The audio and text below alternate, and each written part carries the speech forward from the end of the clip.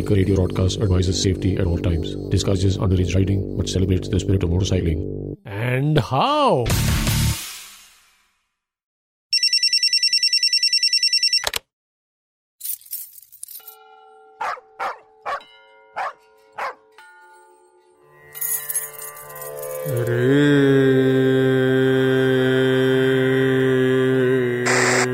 Tango Charlie, Green Tea 515, coming to Green Tea. Good morning, Tango Charlie, this is Easy Peter, Green Tea 515. I'm ready to roll. See you in 5 at the DND Bay. Over and out.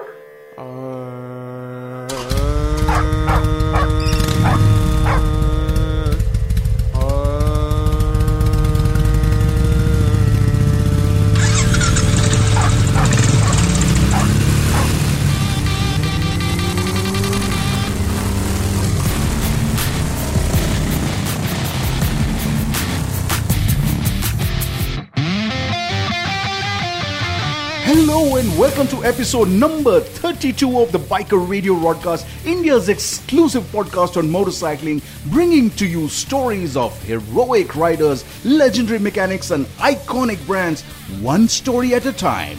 I'm Sunny. And I'm Shandy. Not every day do you get someone who has brilliant depth of knowledge, incisive insights, and immersive constructs of a brand that is more than iconic.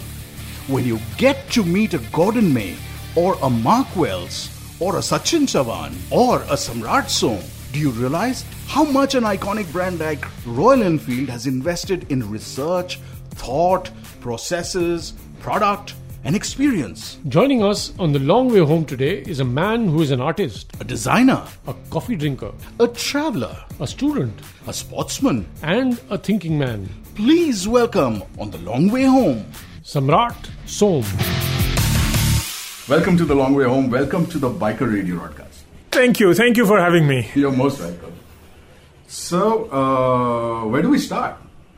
You tell me. Okay. How's the golf?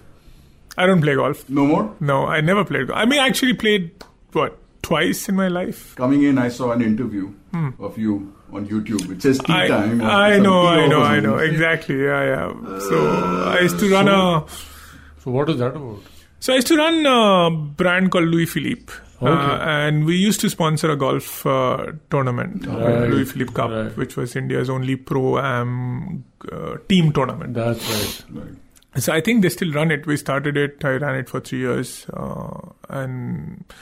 But I never bothered to take up a club after I broke one on my second attempt. So, no, golf is... I'm going to stay away from golf. Okay. It's not It sounds really very my familiar.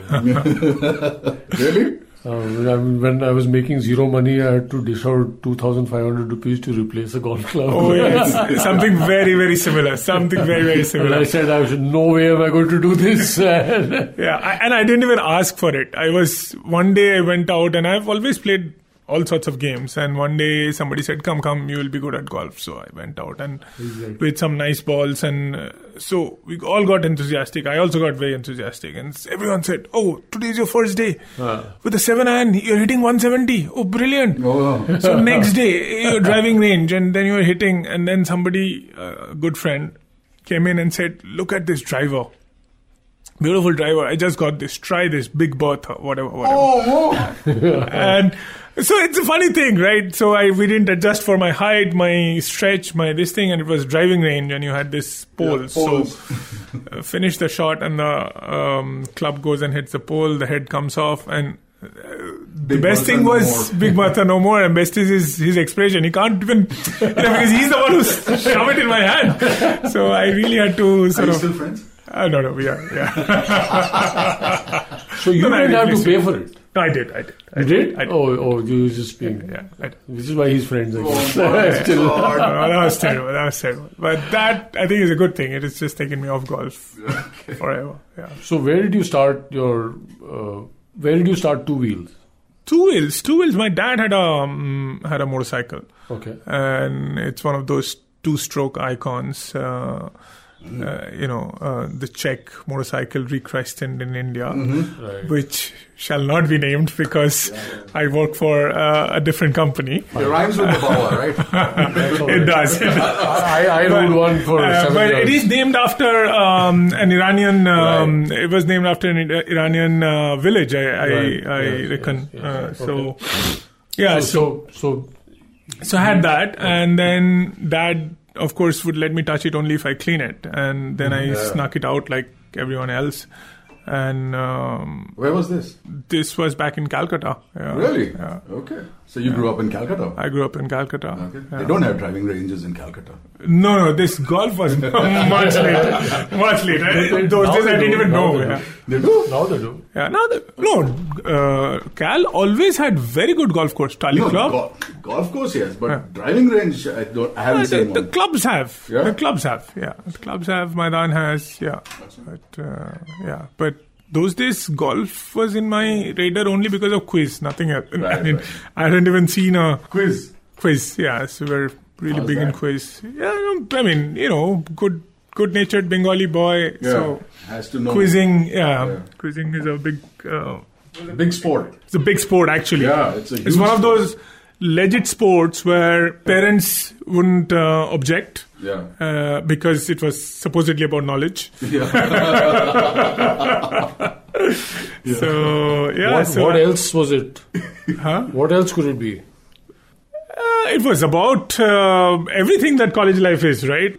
A lot of times we pursue a lot of things first because we find interest in them. And then we find other people finding us interesting because we are good at it. Did you have peer pressure in quizzing? Like, were there boys in school, in the senior classes who were good? No, not really. I went to a boarding school, just outskirts of Calcutta, but still boarding. Oh, really? Where? Yeah. Narendrapur Ramakrishna Mission. Oh, you're one of them. Yeah, one of those. Yeah. Oh. So, but good thing about, boarding school is we had a huge sporting culture. So, fantastic infrastructure. Wow. We had our own stadium. Wow. Always played cricket, football, hockey, volleyball. Yeah. I think boarding school with large facilities allow people to develop in all around, right? It's not Very rounded. very rounded. You are actually seeing the best guy in academics being absolutely shit in the sports field, and you're kicking their ass, and it's just builds that kind of confidence, and it allows you to believe that there are more things beyond classrooms. The Biker Radio Broadcast. Listen, connect, ride on. Hello and welcome back to Biker Radio Broadcast. I'm Shandy. And I'm Sunny. And today we're talking to Samrat Som of Royal Enfield. He's set up the apparel and wearable gear portfolio and is the designated head of creative studios at Royal Enfield. Time now for a creative cracker. Say cheese. अरे उसकी क्या जरूरत है भाई? It's our 32nd episode. Oh, you mean Battisi? Yes. I hope there's some wisdom that's come with the Battisi. Dekhte. Hi, this is Samrat, and you're on the long way home. It's so good to speak to somebody who's from the creative field, because you guys get to see things in different layers. You cut the cakes in such thin slices, and then you pick out each slice and say, this is different, this is different, this is different. But I have a problem with this whole use of creative. Okay. How are you not creative? You guys are. You guys are. So I think. We accept it. Yeah. So We don't say it. We don't say it. We do it. We do it. I would all the imagine time. we see it in the same layers, Very right? pompous. No, but why? One of those days today. You know what it is? I love Wipro's line. It says applying thought. Applying thought. There's nothing more to it There's nothing than more that. to it. Yeah. No, really. Yeah. I think creative is a really abused word. Yeah. It is a really abused word. When did you get yourself into this rut? Which one? Okay, how many ruts are there? There are many. Yeah. I'm not going to spell them out for you. So college was... College was Calcutta, so I graduated in economics. I really wanted to do something with my hands. Right. My mama's side, they're all painters. They've all been painters. My mom's mamas were painters. They're fairly well-known painters in Bengal. Then I saw my mama, who really struggled, who was a Calcutta Art College graduate. And I used to be really fond of him. Lots of art books, grew up with them, around them. And so funny thing, once he got a new Van Gogh book, and he was a big fan of Van Gogh. And he would ask us, couple of cousins, whenever we would trouble him too much, he would say, okay, copy this. You're interested in art, copy this. Don't go. And then I did something, and then he praised the other elder cousin of mine and said, he's much better. And he was 2 years older than me, and he's much better, and you have no future. So I got very angry. So I stole that book. Oh. I stole that book in the house itself. Basically, I took it from his room and went into another room. It was one of those rare books where Van Gogh is not known very well for his pencil sketches, but he was brilliant. Some of his pencil sketches were really, pencil and charcoal drawings were really, really powerful. So he had this one where the picture I was copying, there was this dog which was really recoiling and with fangs out and all of that. And I drew a collar on that dog and a leash, and I pegged it on the ground, on the book. On the book? On the book. Not bad. And then I left the book. That was my revenge with my mama. And I know for 10 years nobody found out. I don't know whether they didn't flip through the book or they flipped through and they thought it was part of the painting. I just think that later. You'd like to think. But it is most likely nobody bothered to flip through that book. सोचने में क्या? The Biker Radio broadcast. Listen, connect, ride on. So Samrat's dad was a textile chemist, and he was at the Indian Jute Industries Research Association. He was a chemical technologist, and what he was working with was how jute can be used in different applications, especially apparel. Yeah, because jute was already being used in home furnishing and packaging. And the toughest challenge, which has still not been resolved, is basically trying to get to use jute in apparel. That's right. So his dad wanted him to be an engineer, as usual. But as luck would have it, Samrat ended up studying textile design. With his knowledge of textiles, yarns, and his stint in Louis Philippe, he got to learn a lot about luxury and styling. And his research on brands was pretty exhaustive. And pretty much makes up the fabric called Samrat, as it became apparent to us. So we asked him of his days in Kolkata. Hi, this is Samrat, and you're on the long way home. Calcutta was fun. Growing up in Calcutta was college? Fun. College was Jadavpur University. Okay. So I was there till graduation. So you ended up studying economics. Design? No, I ended up studying economics in Calcutta, and then I wanted to do something with my hands. So I applied to basically all ad agencies in Calcutta, unbeknownst to my parents. Okay. At the same time, I wanted to fly fighter aircrafts. So first I wanted to get to NDA, which I couldn't because I couldn't crack the SSB. What ended up happening is my dad said engineering.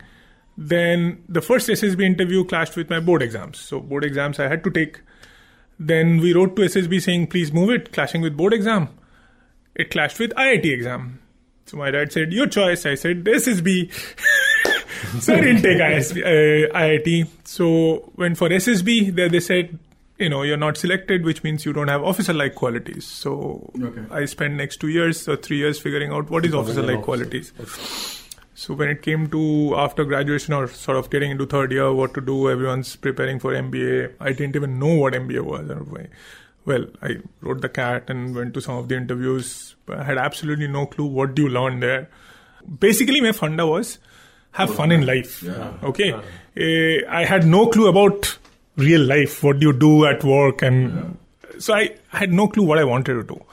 I thought army was a good thing. My very early dad took me to IMA. We were in Dehradun and he said, let's go and see IMA. So we went and took a round and that seemed very interesting. So, and then later you realized if there's no war, you don't do anything. You just, and if you're good at sports, then you can play sports. If somebody pays you, you get a decent amount of money to just wear uniform and play. So, and if you could fly planes, imagine. It's a good life. You have to. Yeah. Bonus. I mean, nobody told me about ejection and, landing up in... those concepts were not there. Yeah. But, so it sort of looked all good. And second time I went, I did... Oh, you did go the second time? I did go second time. Oh, you did go again? So, you try for NDA after your 12th. Okay. And I don't know if you have taken Air Force. So, for Air Force... They do a pilot aptitude test, which is a once in a lifetime test. So you either go through it. If you don't, then you can't apply for Air Force ever again. Okay. Yeah. So I got through that. Right after that, they said, why we do this? Because pilot कोई गधा भी बन सकता है, जैसे कि driving है. या तो colorblind भी हो सकता है. कुछ भी हो सकता है.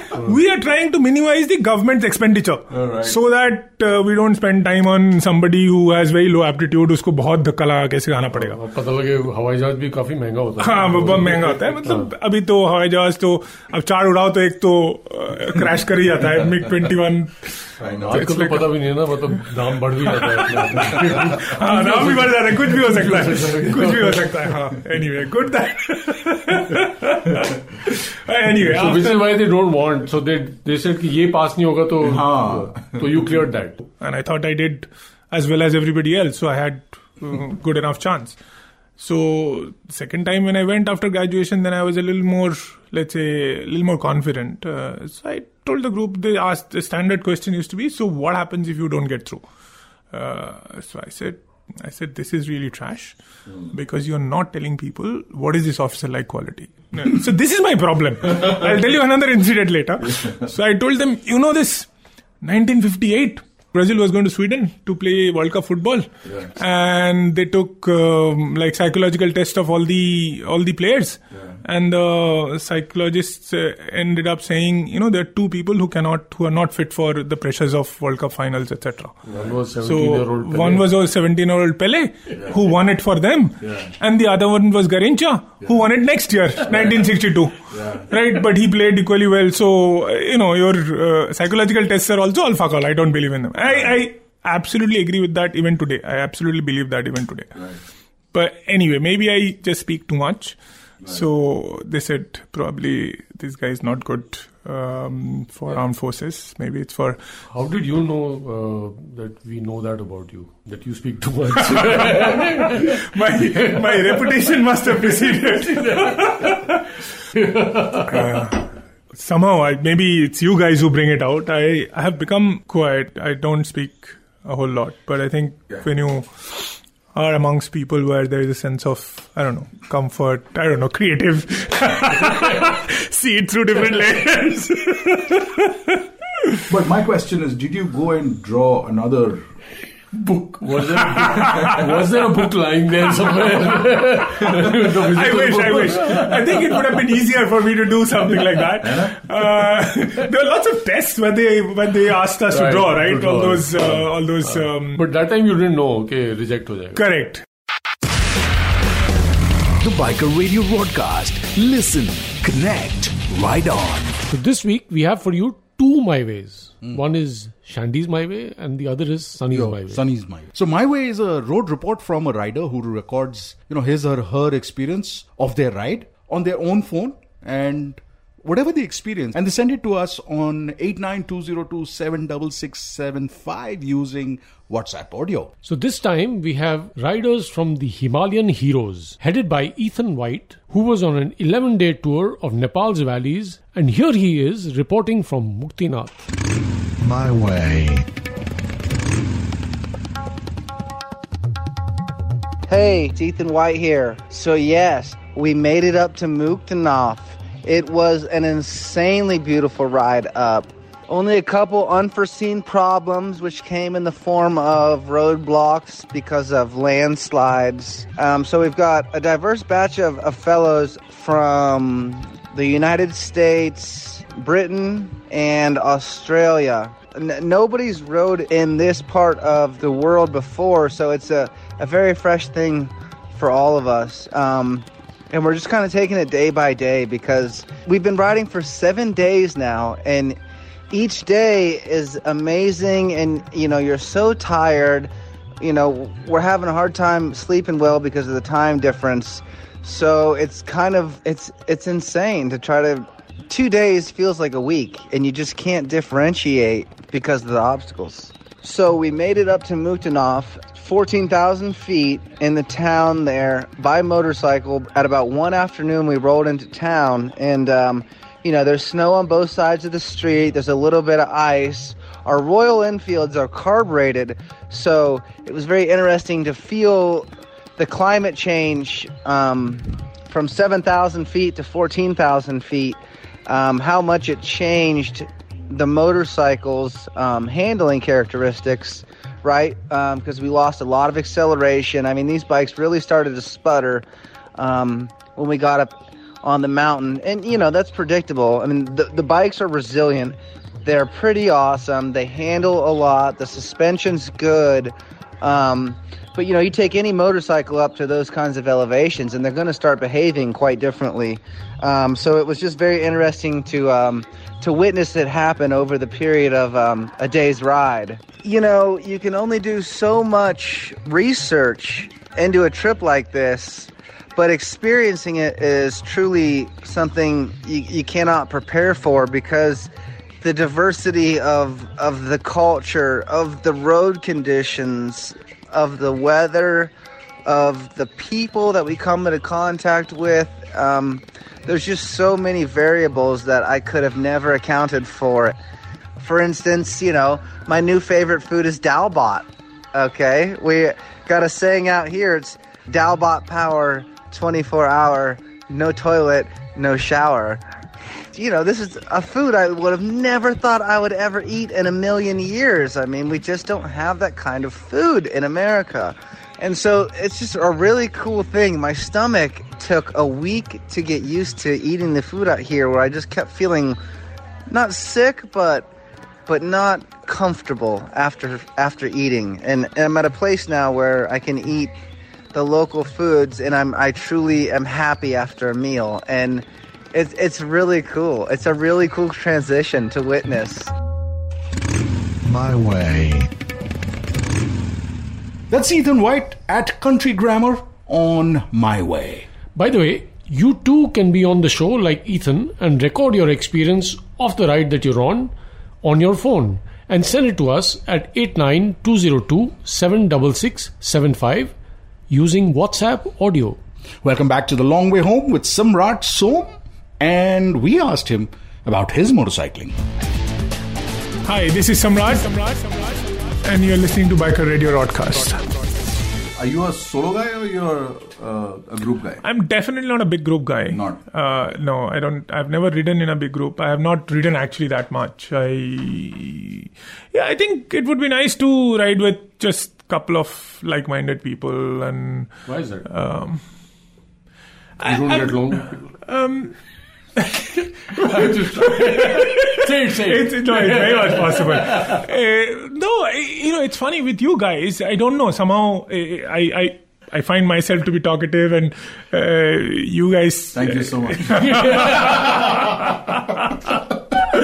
Yeah, well, I'm not. I think in a big group I become. Just busted the microphone. Yeah, in a big group I find myself quieter than and not necessarily insular. Just I like watching people. Yeah. Learn more.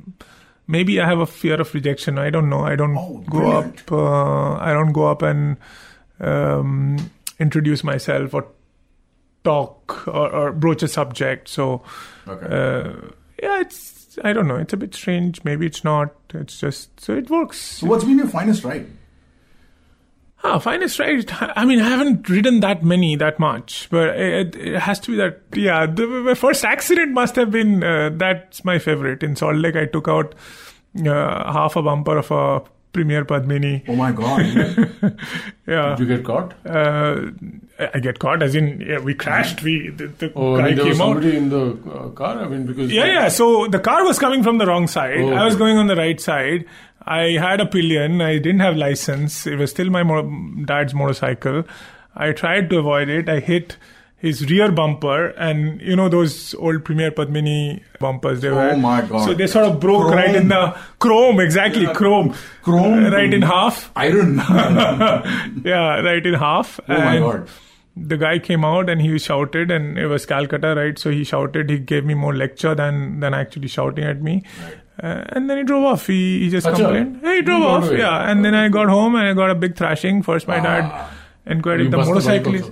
No, bike was quite alright actually. So how did you come to know? Huh? How did you come to know? You told me? Because my knee was busted and all that, and I had a friend who was staying over with me, and so we limped back home, and then he first inquired how the motorcycle is. The usual, and then later he felt bad, so he said, yeah. So you still got the bike at home?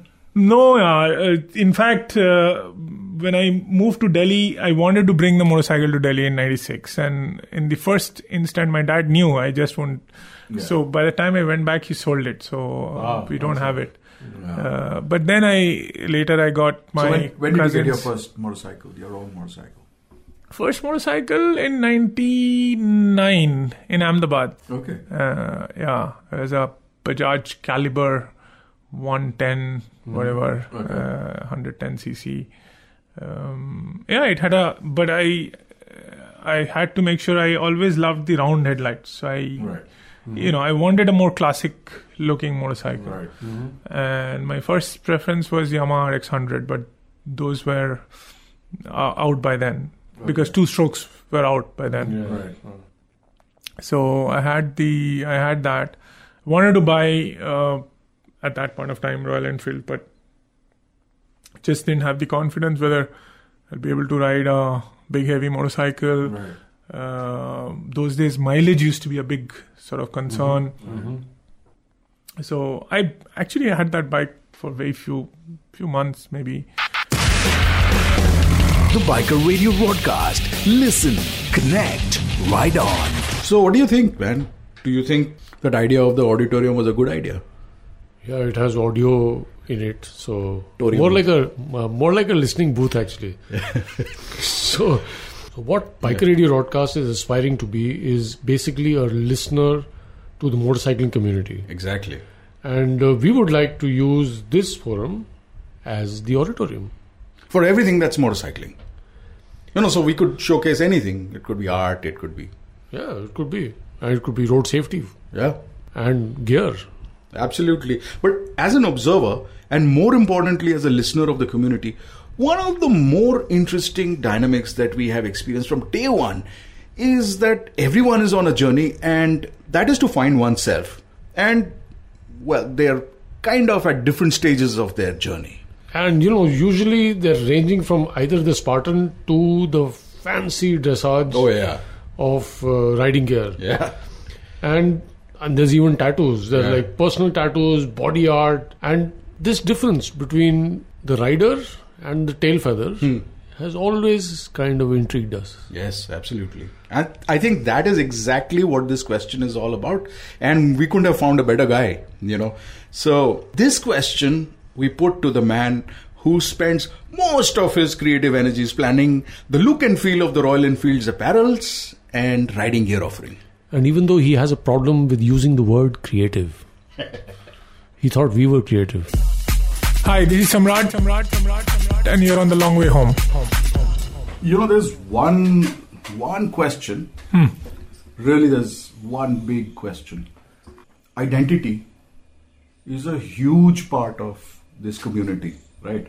And you are in a space which is creating that identity also. Right now all the visuals and all the whatever they are more acquired, right?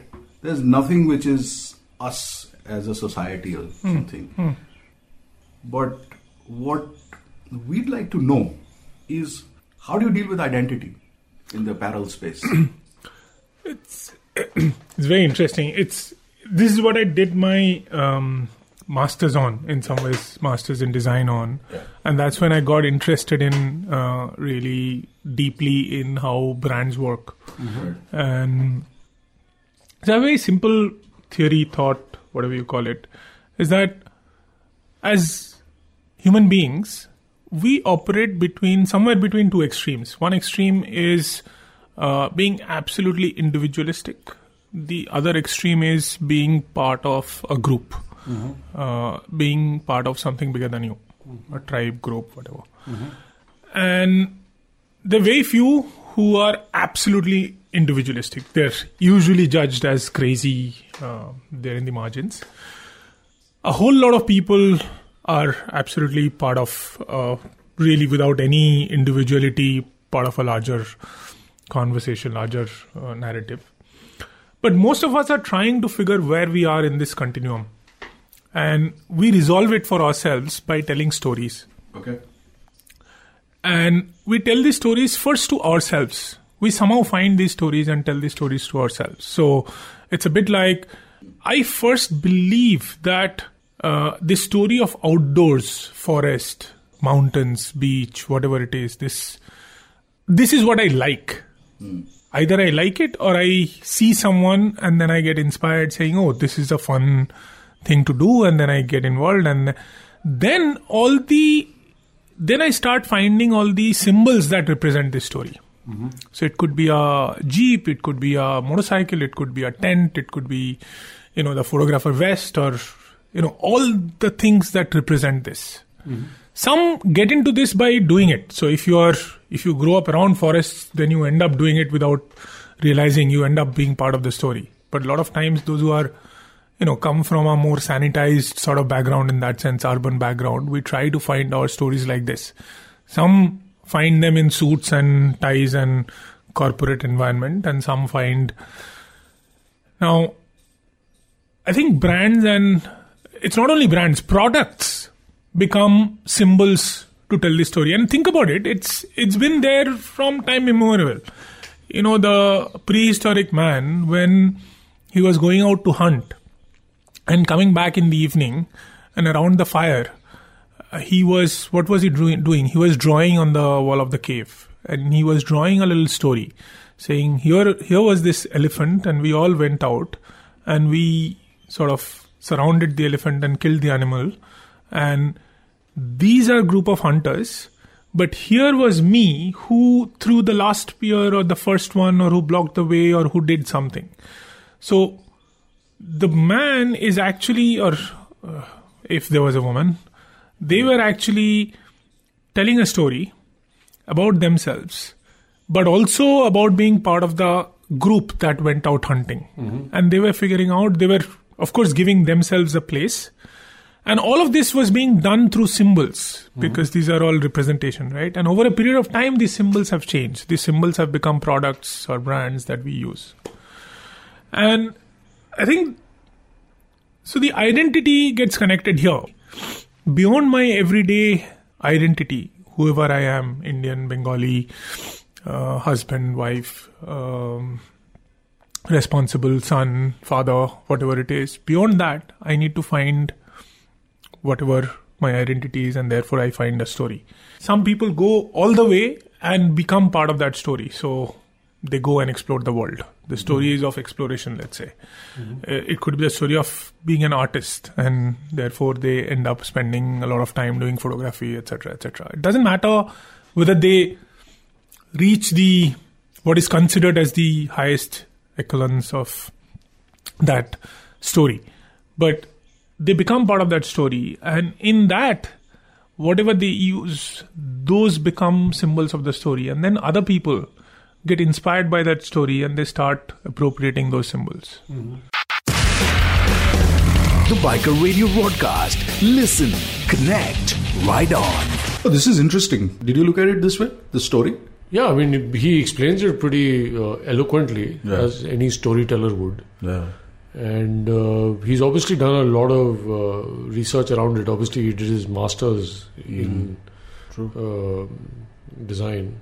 And this was one of the topics that he did research on. So he speaks with some authority on it. And we're taking his word for it completely. No, it's a very viable story. It's a brilliantly put story. There's only one thing that's been on my mind is, this thing about the cave thing. I've heard it many times, that man was drawing these things on the cave walls and, You know? Yeah. Didn't he have anything else to draw? Okay, fine. Maybe nothing else was there to draw. Did he hunt only once in his entire lifetime? Wouldn't he kind of been putting up more paintings? You know, maybe sometime he rolled a stone and there is no stone painting there, of stone being rolled, or some other pursuit that he might have. Right. There seems to be only this one fascination, or what we think is the story. And so wherever you see cave paintings, they always tend to represent, or at least in our mind, this story about the man and a hunt. Yeah, because there could be other stories. There obviously, there surely would be other stories, but to explain that, I think the canvas was limited to the cave you were in. Yeah. One. Yeah. And food was the most essential primal requirement, right? True. So the only way to get it before you started growing your own food was to kill another animal and eat it. True. So I think top of your mind is food. Yeah. And canvas limited. So I think that there's kind only of one painting. Yeah, no, but there will be other paintings. What 364 days? What are you going to do? No, but what do you think? It was took 1 day to make it. You're talking as though you're doing next Microsoft Paint ke upar you're doing multiple. But next year maybe we'll change the painting. We'll do something else. No, but once it's engraved, we'll go to another cave. So maybe there's something. No, but there weren't too many caves, and there wasn't population wasn't like abhi current time. I buy your story. I'm only trying to make my story. You're spinning my story. Well, the story is interesting. It is, no? It is very interesting. Hi, this is Samrat, and you're on the long way home. So in some ways, motorcycle has become a symbol for a story, which can go in many ways, right? Over a period of time, and since the advent of motorcycling, let's say, in the 50s and 60s, when the GIs came back, if you look at the history of motorcycling, the whole 50s, 60s was, of course, it was about easy rider, right? You are at one level, you are exploring and trying to find what the country is, because that was the cheapest mode of transport. Before that, cars were not cheap. So one was that exploring country and your people. The other was being the rebel, right? If you look at Waterfront, both of these films came out, let's say about 56, 57. And then, of course, there were, over a period of time, clubs or communities form around this, because horses get replaced by motorcycles. And it sort of became a symbol of independence, symbol of which is often construed as freedom, symbol of independent travel, I would say. And in some ways, part of the whole story of exploration. Exploration has many stories. And then, over a period of time in the 60s and 70s and 80s, somewhere there's another narrative that sort of came in, which is about the narrative of speed or technology. Which also, if you see around that time, it has always been there, but around that time, it's to do with sort of explosion of media, television, etc. You see, we don't know too much before 1950s about athletic performance and how it sort of progressed, right? You know a little bit about J.C. Owens in 1932 Olympics, but till 1960 Olympics, we don't really know much. 1958 World Cup, very few people know about 54 World Cup or 50 World Cup, right? So this athletic performance, as it's growing, people tried exploring human boundaries, and they start gaining momentum as technology progresses. And if you look at the 80s and 90s, it became really about the narrative of speed took over. The narrative of exploration sort of got a little sideline. And that's where the whole Grand Prix, sports motorcycle, and the Japanese motorcycles changed the paradigm completely. But if you actually think about Japanese motorcycles, when they came in the 60s, they were really copies of traditional motorcycles. American, Italian, German, British, European motorcycles. But then over a period of time, they figured they're better in engineering, they're more reliable, and so on and so forth. And this has always been part of the automobile narrative, that you had to prove that you were better, and therefore you created competitions. And earlier the competitions were slightly different. So, I mean, if I could borrow a page from Royal Enfield history, and this is totally not trying to plug the brand, but in 1950s, late 40s and early 50s, there used to be something called International 6-Day Trials. So it was not a rally, not a race, but the motorcycle had to go through over 6 days, different sections. It was almost precursor of Dakar Rally. The Dakar. Right? The Dakar. But the difference is, it would be a lot more technical because you would go from almost, rocky terrain, you would go over the tree trunks and that kind of stuff. And the manufacturers took part in them to showcase the capability of the motorcycle. Right. And they were speed distance, measured. So there were sections where you measured the speed and distance. But the narrative was, it's a solid machine, it will not break down, it can take a lot of load, and so on and so forth. As machines started progressing, technology started progressing at a faster clip, then speed became important. And as the American freeways became post-war, they were really long freeways being made. Therefore, it was important that you cover distances faster, right? And therefore, what became most important, both in automobile, in all automobiles, both in car and motorcycles, is that how fast can you go? Okay. And that became a larger narrative. In cars, I think it is still the mainstream more narrative, and even in motorcycles. Right. And it just continued through 90s, and again somewhere late 90s, early 2000s. Okay. It's not that the other narrative was not there. They were there. People were always riding motorcycles or always driving cars long distances. Dakar Rally was one of the examples but they were few and far between. We don't really know. We know the Grand Prix and Isle of Man TT races and all of that, but we don't really know about endurance races, except for Le Mans, which is where you do 24-hour, right? So coming back to the identity piece, is that I think finally it's about that. What do you want to say about yourself? The Biker Radio broadcast. Listen, connect, ride on. But we already knew a little about the trial races because Samrat and even Vijay Parmar had already told us a little bit about them. But earlier this week, we had some fresh stock from the RE stables come out. Chip of the old blocks, the RE 350 and 500 trials. And so I called up Trial King Veer Nakai and asked him some cricket questions to begin with. Have you played any cricket? Never. I'm sure you have. Never. You haven't? Detest the sport. Okay. The first, when you have a match between two teams, it's like you can't get me out. I just want to check the pitch and everything. That's a cheating way when we're children. No, first wala trial. I know. But that is a full trial ball dalo. Because then we can't be out on the duck. Yeah. So So what is a trial bike? Just kidding. Welcome back to the Biker Radio broadcast. You're on the Biker Radio soundboard. This is Veer Nakai explaining what a trial bike is.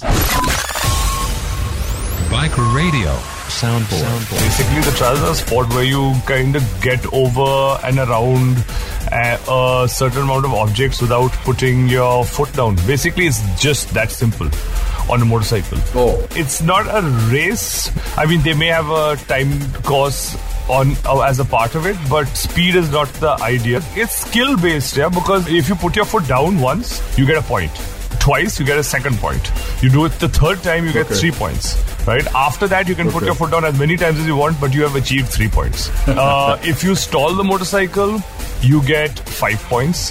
If you drop the bike, you get 5 points. If you leave the course or hit the course the markers that keep you within the course, you get 5 points. You don't want 5 points because 5 is the maximum. And if you've already put your foot down 3 times and you have 3 points, and then you achieve 5 points, then 5 is your number. And 5 is basically a bad number. You don't want 5. So the idea is to get through it with the lowest amount of numbers possible. And when you look at the motorcycle, it doesn't look like any other motorcycle you've ever seen. It doesn't have a seat. It has a very small gas tank. It is very light, but it started with the modest old motorcycles that we call modern retros or just retro style motorcycles. Yeah, is what I mean. Where Royal Enfield kind of fits in. I think the cost is just about 20,000 over and above the actual Bullet is what I've heard. We've seen the same Bullet for ages and ages and ages. Right. It's a nice update. It's a refreshing update. It has some history to it. And if you do want to go and muck around with your friends and find obstacles to jump over, it'll do it, and it'll be fun doing it. Biker Radio Soundboard. Hi, this is Samrat, and you're listening to Biker Radio Broadcast. Welcome back. We're on the long way home with Samrat Som, head of apparel and gear at Royal Enfield, our guest on the 32nd episode of the Biker Radio Broadcast. So I shared a story of a friend of mine who some 10 years back was complaining about having only 2 Hugo Boss suits in his wardrobe. He was complaining, and each suit was probably somewhere around 50,000 rupees or a little maybe more. And I was, as usual, popping, pragmatic popcorn ideas and asked him if he really needed a 50,000 rupee suit, that also 2 of them. Yeah. And he had to wear it to work. So what did he say? This guy was the country manager of Montblanc. Oh, the pens. Yeah. Achha. And he told me, beta, this is my kavach. Okay? Kavach? My body armor. And I think I know what, because I guess that's the story Samrat is referring to. This is what his prognosis was. Hi, this is Samrat, and you're on the long way home. So interesting. Now, what you're essentially talking about is politics of clothing in some ways, or sociology of clothing. Okay. So if you look at clothing, again, theory, my theory. If you look at it, we are most comfortable with our body when we are most intimate. Right. We trust our body only with the most intimate of, persons or only ourselves. So you're not even comfortable being naked unless you are in the bathroom or you are with your most intimate consort partner or whatever it is, right? Otherwise, you have a layer on you, right? And then as you come out of your bedroom, you keep on putting layers, if you think about it that way, right? And the most formal you become is when you go to the court. Oh, yeah? Not necessarily the court, but let's say you're going to take an award from the president or whatever. And if you think about from historical times, the most formal you got was when you went to the king's court. Mm-hmm. That's when you wore the most layered, most dressed up, and so on and so forth. So in some ways, clothing has its own code of formality. It's almost like armor. It is armor. Right? It is armor. In some ways, there are a lot of connections, right? Motorcycling armor. And it was not stitched. True. Absolutely. But it had a concept. A functional purpose. Functional you had purpose. to protect and you had to fight. Yeah. So it had to be flexible at the same time. It had to protect your vital parts. Right. And you had but your wraps also changed as you went to, so your Uttariya, which is when you walk in the street, vis-a-vis when you go to the court, then you change that, right? It became more embellished and so on and so forth. And those kinds of treatments came in. And then, of course, with the Islamic invasion came your Angrakhas, and because now you can't get away, you can't change history. Okay. Right? So now you suddenly cannot change to go back to being bare-chested. Yeah, obviously. Now, if you look at our clothing today, in many areas we have appropriated willy-nilly a Western sense of clothing. Yes. Right? Yeah. Even in corporate, we are wearing suits, and even in winter we are wearing jackets, etc. Even in the most casual way, right? In some cases, we are trying to find our own story, and there are these, let's say, a Fab India or a Khadi or a Good Earth or these kind of symbols help. Not only symbols as brands, but also as products that they create. So if I were to choose and not to wear Western clothing, I do have a fair amount of option today to wear kurta and pajama or whatever, churidar or dhoti, if I so chose. Right. The challenge today is, it's not the challenge, it's really the dichotomy that you're talking about. Today, while in general we have adopted such a Western sort of concept in pretty much everything, and motorcycling is a Western concept, right? I mean, it's universal now, but it came from there. Now, those who are, let's say, at an introductory phase of buying into this story, they do have to find those, right? It's the easiest. Right? It's the easiest, right? It's there for you. It's there. And that's what you want to look like. You bought the motorcycle as part of the story, right? You're buying the camera. It's like that. And those who are really deep, and that's the other journey that I wanted to allude to. So I think the journey that people go through, and not all of them, some. I think first, like your Bose speaker, I want to buy this. But once I bought our camera, I know that you use this camera, therefore I go and buy the camera to be a little bit like you. But once I've bought the camera and once I've become a little more serious about this story that I am so inspired by, I start finding nuances and I start getting more deep into it and I start picking up, let's say, then I start acquiring equipment as I acquire knowledge. According to my knowledge, I acquire equipment. And then after a point, I think it becomes an inward journey. Mm-hmm. Same thing happens in motorcycling. I think in the beginning, you want to be part of a bigger story because you got inspired in some ways. Some people stop buying the motorcycle and the helmet. Some go on to buy the jacket and the whole look and so on and so forth and do some rides, and after that they stop.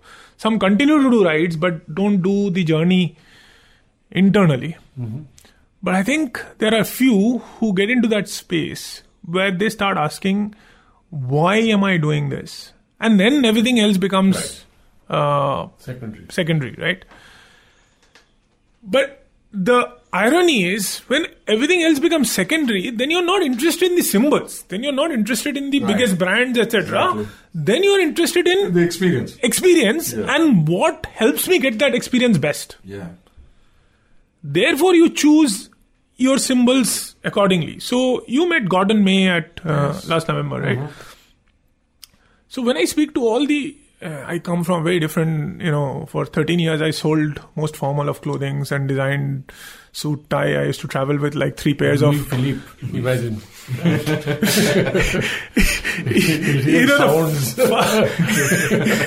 The funniest thing is, how I used to travel. I used to travel for even 7 days. I would travel with like 3-4 pairs of shoes and believe me, pocket squares.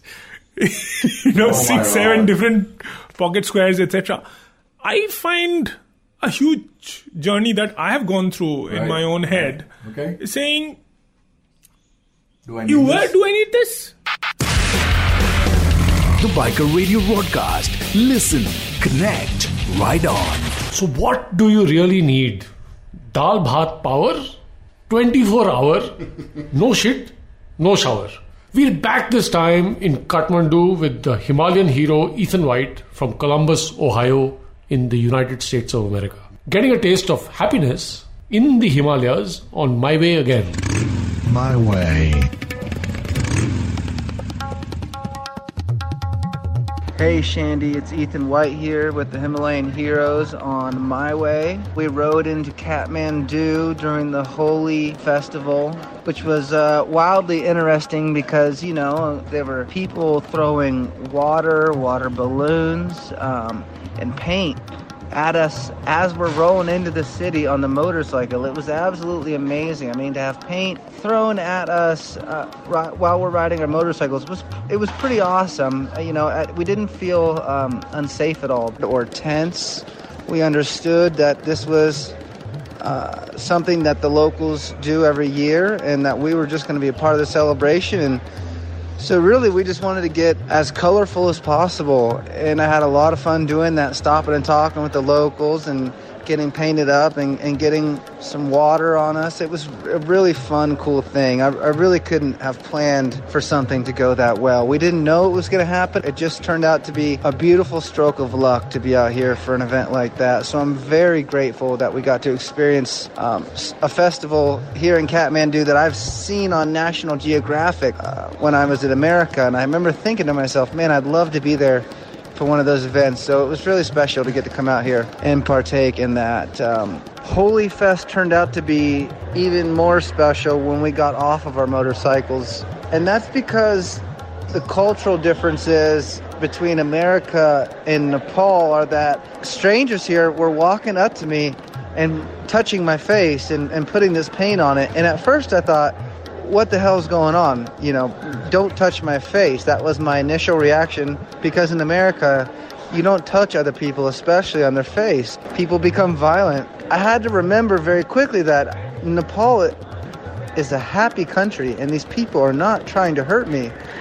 I have to let this happen. I have to let these people paint my face whatever color they want, because that is just a requirement if you want to hang out. So we had some really interesting things, riding wheelies through the city, covered in paint. You know, we were probably freaking some people out, but we were just having some fun, and we didn't mean any harm.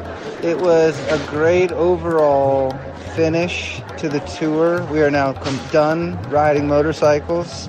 Riding that wheelie was super special for me, because that's something I set out to do in my head for months. I've wanted to ride a wheelie on a Royal Enfield, and I know that nobody really has. You can't find any videos on the internet of anybody doing something like that. So I wanted to be the guy to come home with a photo proof of riding a wheelie on a Royal Enfield Himalayan. And it took me about 8 or 9 days to perfect it, but at this point I can pretty much ride it all the way down the street if I want to. So I'm very happy about that. That was honestly one of my biggest goals coming out here and riding that motorcycle. So super pumped to get there and get that done and get it photographed. I'm going to be making some short movies that are going to be posted to my social medias, mainly it's at Country Grammar on Instagram. And I'm just going to continue to show the adventure with Himalayan heroes through the lens of me. And I invite you guys to watch. It's pretty funny. It's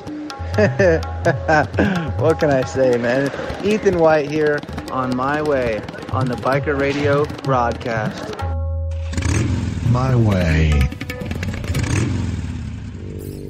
Biker Radio broadcast advises safety at all times, discourages underage riding, but celebrates the spirit of motorcycling. And how?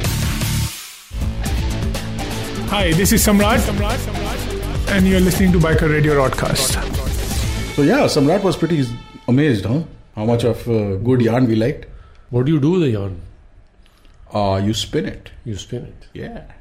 Yeah, because we hardly got to speak. I mean, he was expecting us to speak about, his motorcycles, and he couldn't find any motorcycles in the conversation. So we must pause a minute here to dwell on this a little more, because the Biker Radio broadcast has little to do with motorcycles. Oh, yeah.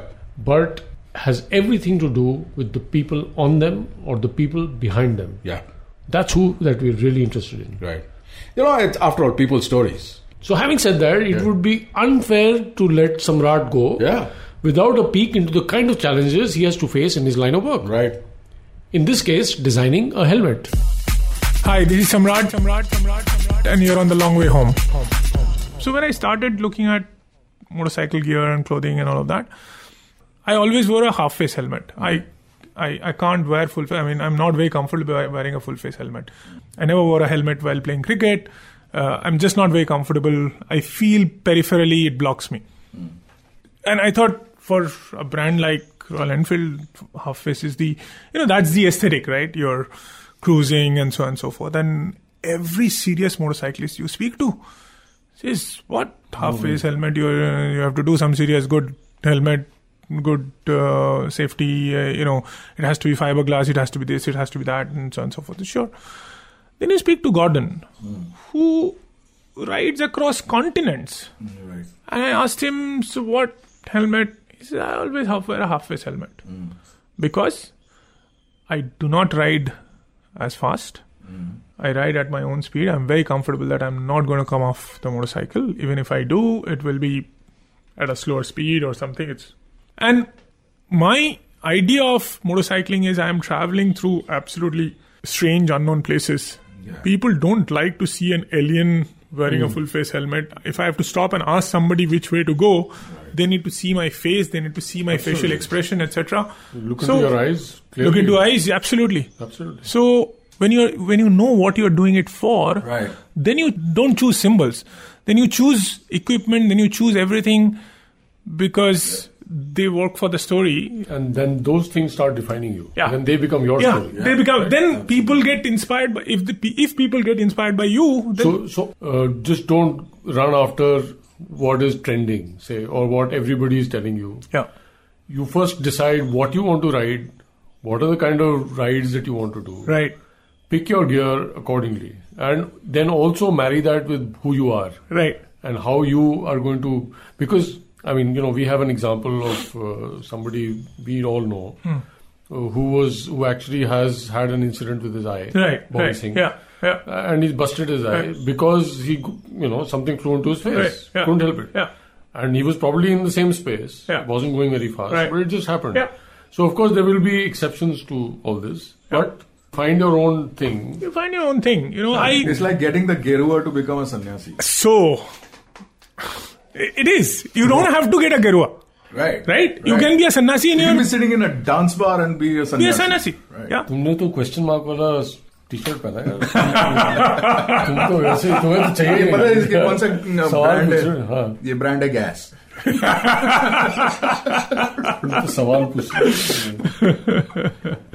ये वैसे enlightened है बंगाली है भाई that was below the belt. I'm sorry but like we have this thing that we want to introduce some kind of Indianness in our conversation using this as a platform.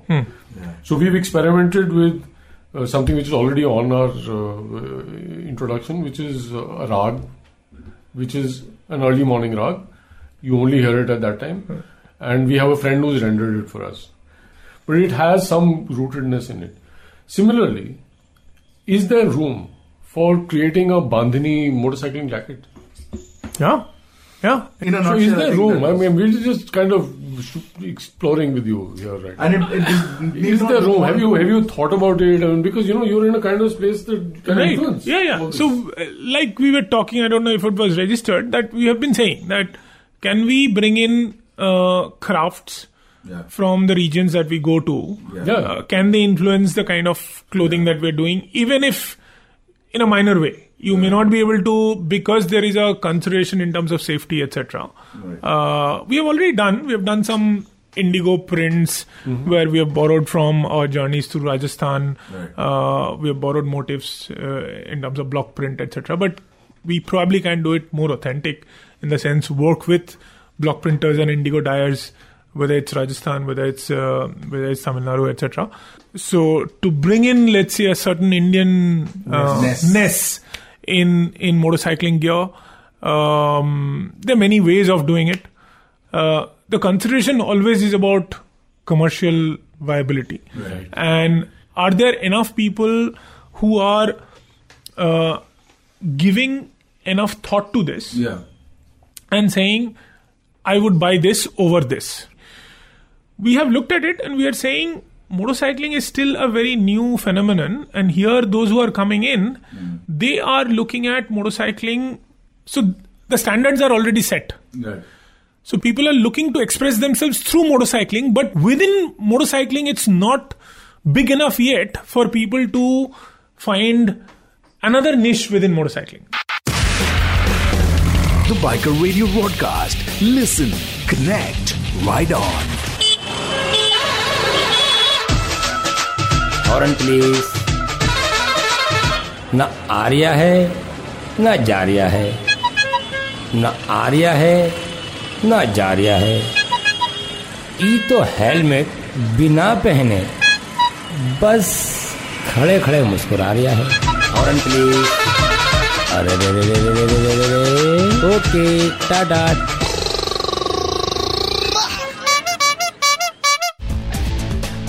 Hi, this is Samrat, and you're listening to Biker Radio Broadcast.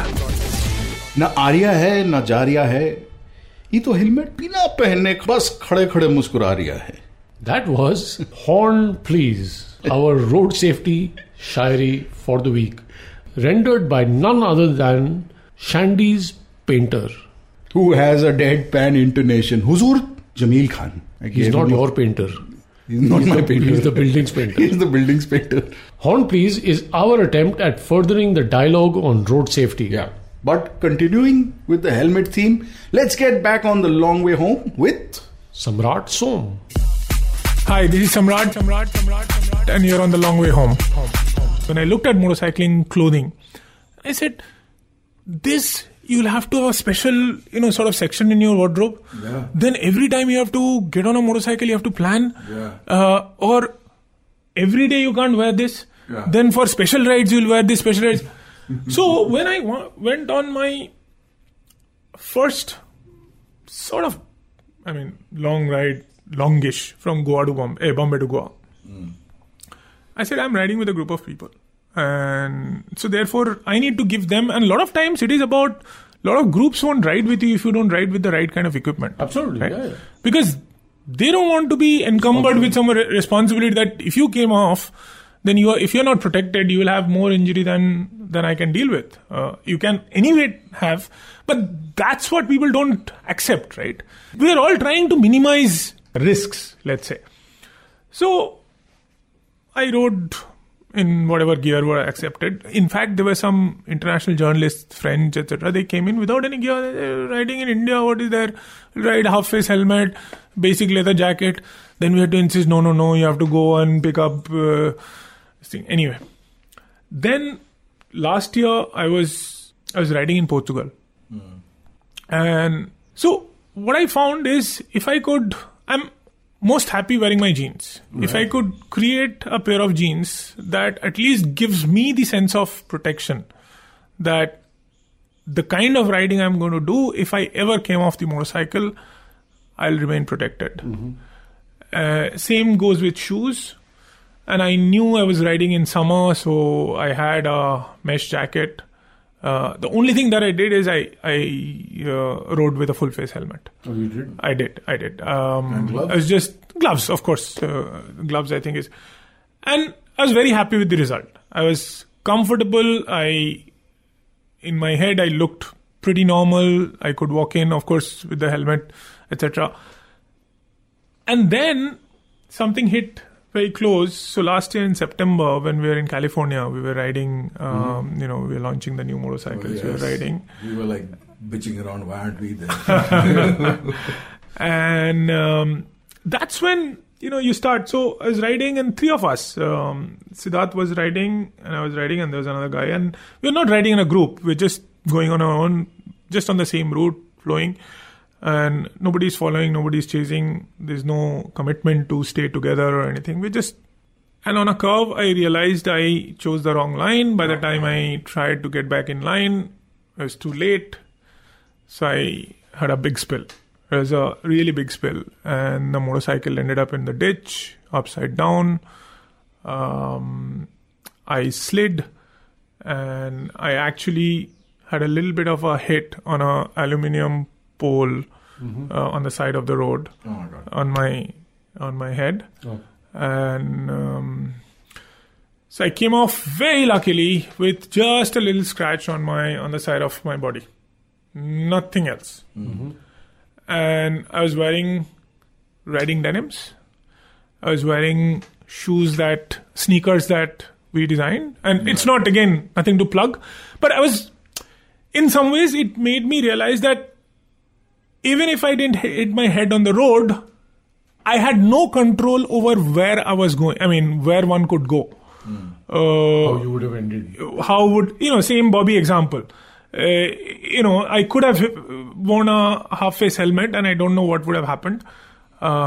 So there is a learning there. There is a learning in being protected. there's a learning in knowing that motorcycle is inherently dangerous pursuit.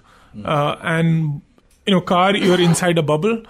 In motorcycling, you are, and your focus changes. You are the bubble. Your focus changes. You have to, you concentrate, and that's when, once you start concentrating on your motorcycle and the road, etc., that's when you start finding that really, it's inexplicable. It's like that meditation thing.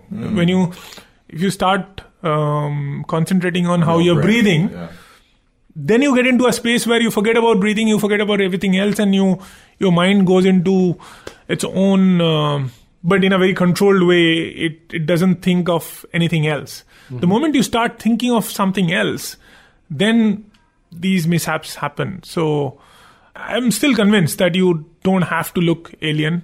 You can find your own story yourself. The Biker Radio broadcast. Listen, connect, ride on. Board exams are over. Holi is over. Mercury is hitting 36, maybe a little more now. Not just the temperature outside, but also politically. Oh yeah. With the elections coming up. AC servicing karwane ka time aa gaya hai. But in a few days, the high mountain passes are going to be opening. And I don't know, are we going to ride out? We can start. Let's think about it. We can start planning. Planning kar sakte. But you have to certainly start planning. Yeah. And plan and figure out who you want to go on a ride with. Yeah, very important. Very important. So we put that question to Samrat, and he said, "Hi, this is Samrat, and you're on the long way home.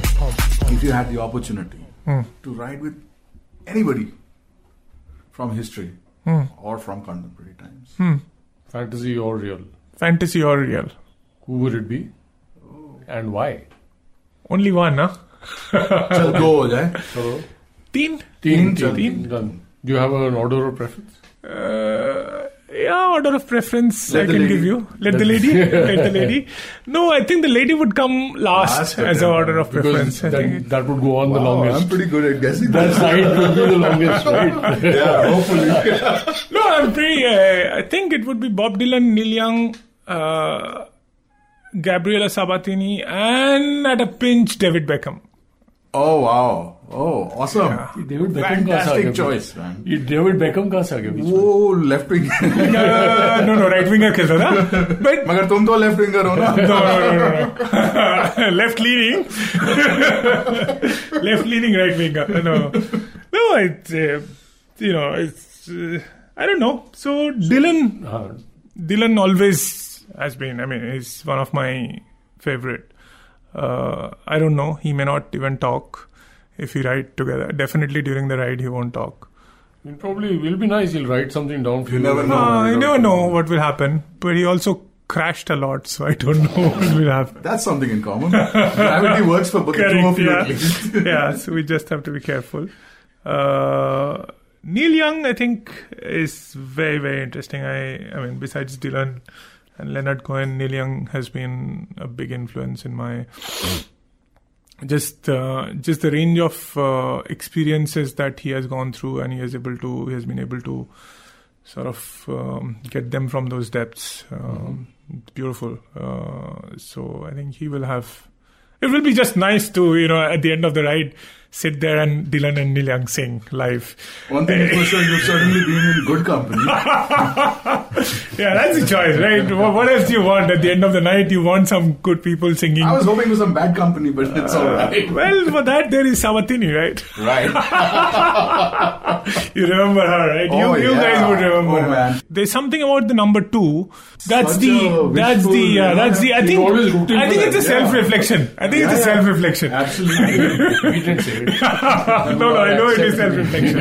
It's totally self-reflection. It's just, I think the champions bring in a certain level of steeliness, certain level of, discipline, and really, you really have to want it, really badly. And the second guys, the quality must be that they have some other interest than. There must be something else. Right. They must not be as focused. They must not have been as focused.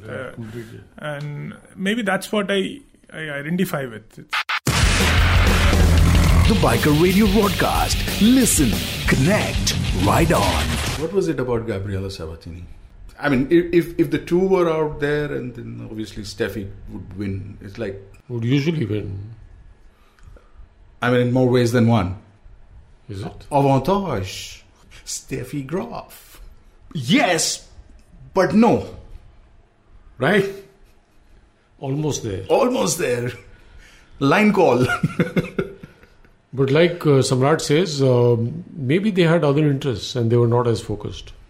Number twos. Which is all right, actually. Yeah, that's perfectly all right. I mean, so what's today's date? 9th of March. Everything's over. The Ides of March are also getting over, I would imagine. Yes, they are. April Fool's Day aa raha hai. Do you Something to look forward to. Do you have anything planned, especially? No, I'm looking forward to Baisakhi, Poila Boishakh. Oh yeah, good fun. Nice. What do you do on Baisakhi? Nothing. Good. That's pretty much everything that we do on Poila Boishakh. Hi, this is Samrat, and you're on the long way home. So all of this translates into your work? I don't know how. I'm sure it does. A lot of it does. A lot of my work is who I am, and who I am is because all the things that I spoke about, all of it informs me. Sometimes, of course, you have to keep certain things aside and make sure that you have a job and you're doing it. But I think the best part of the job is, best part of the brand, the job, Siddharth, is that it allows you to channel a lot of it, bring all of it together. And I think part of, whether it's artist, designer, whatever you are, part of it is to edit and see what fits where. So... Just to translate, what do you do at Royal Enfield? That's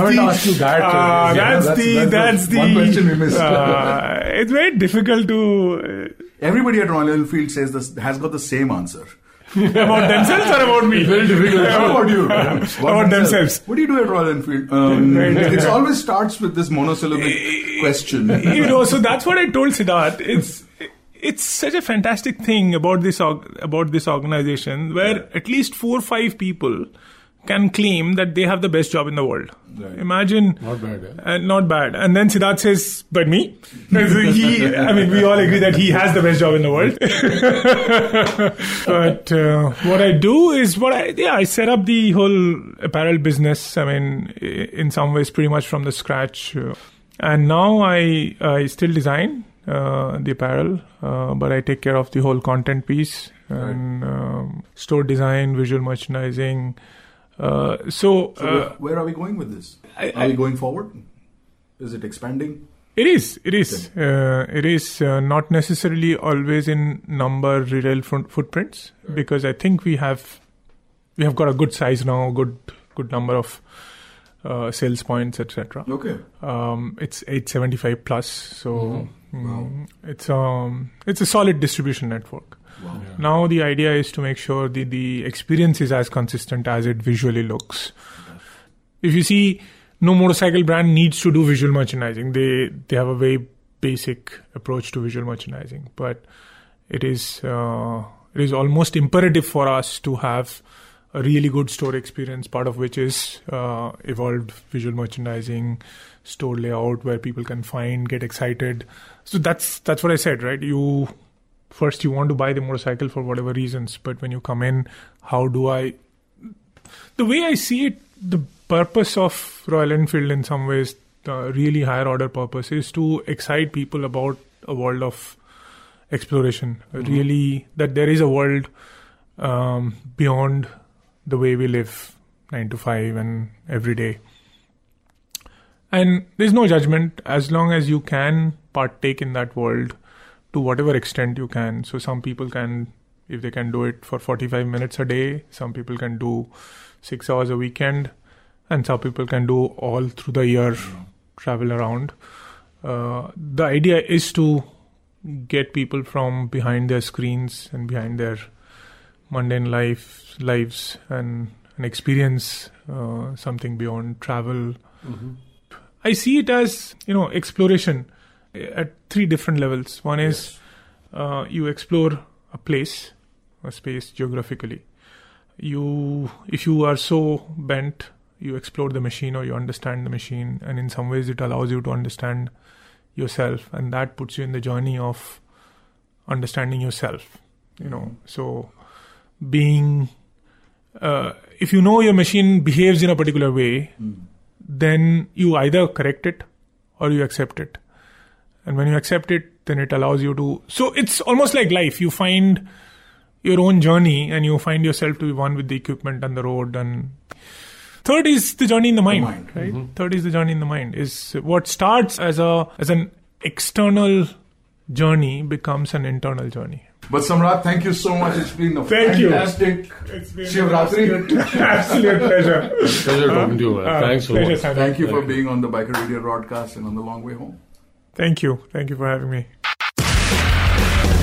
The Biker Radio broadcast. Listen, connect, ride on.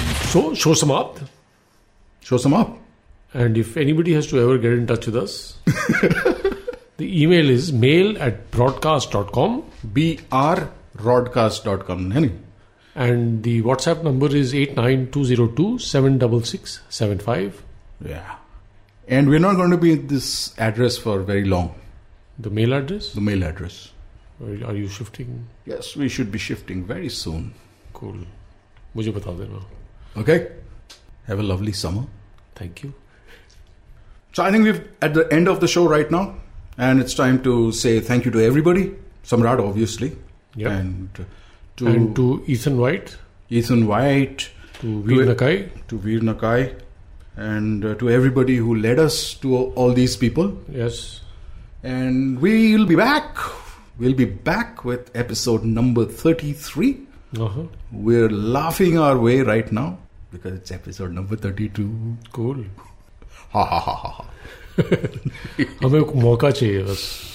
I know. Battisi दिखाने का. We'll see you on episode number 33. Until then, it is over and out.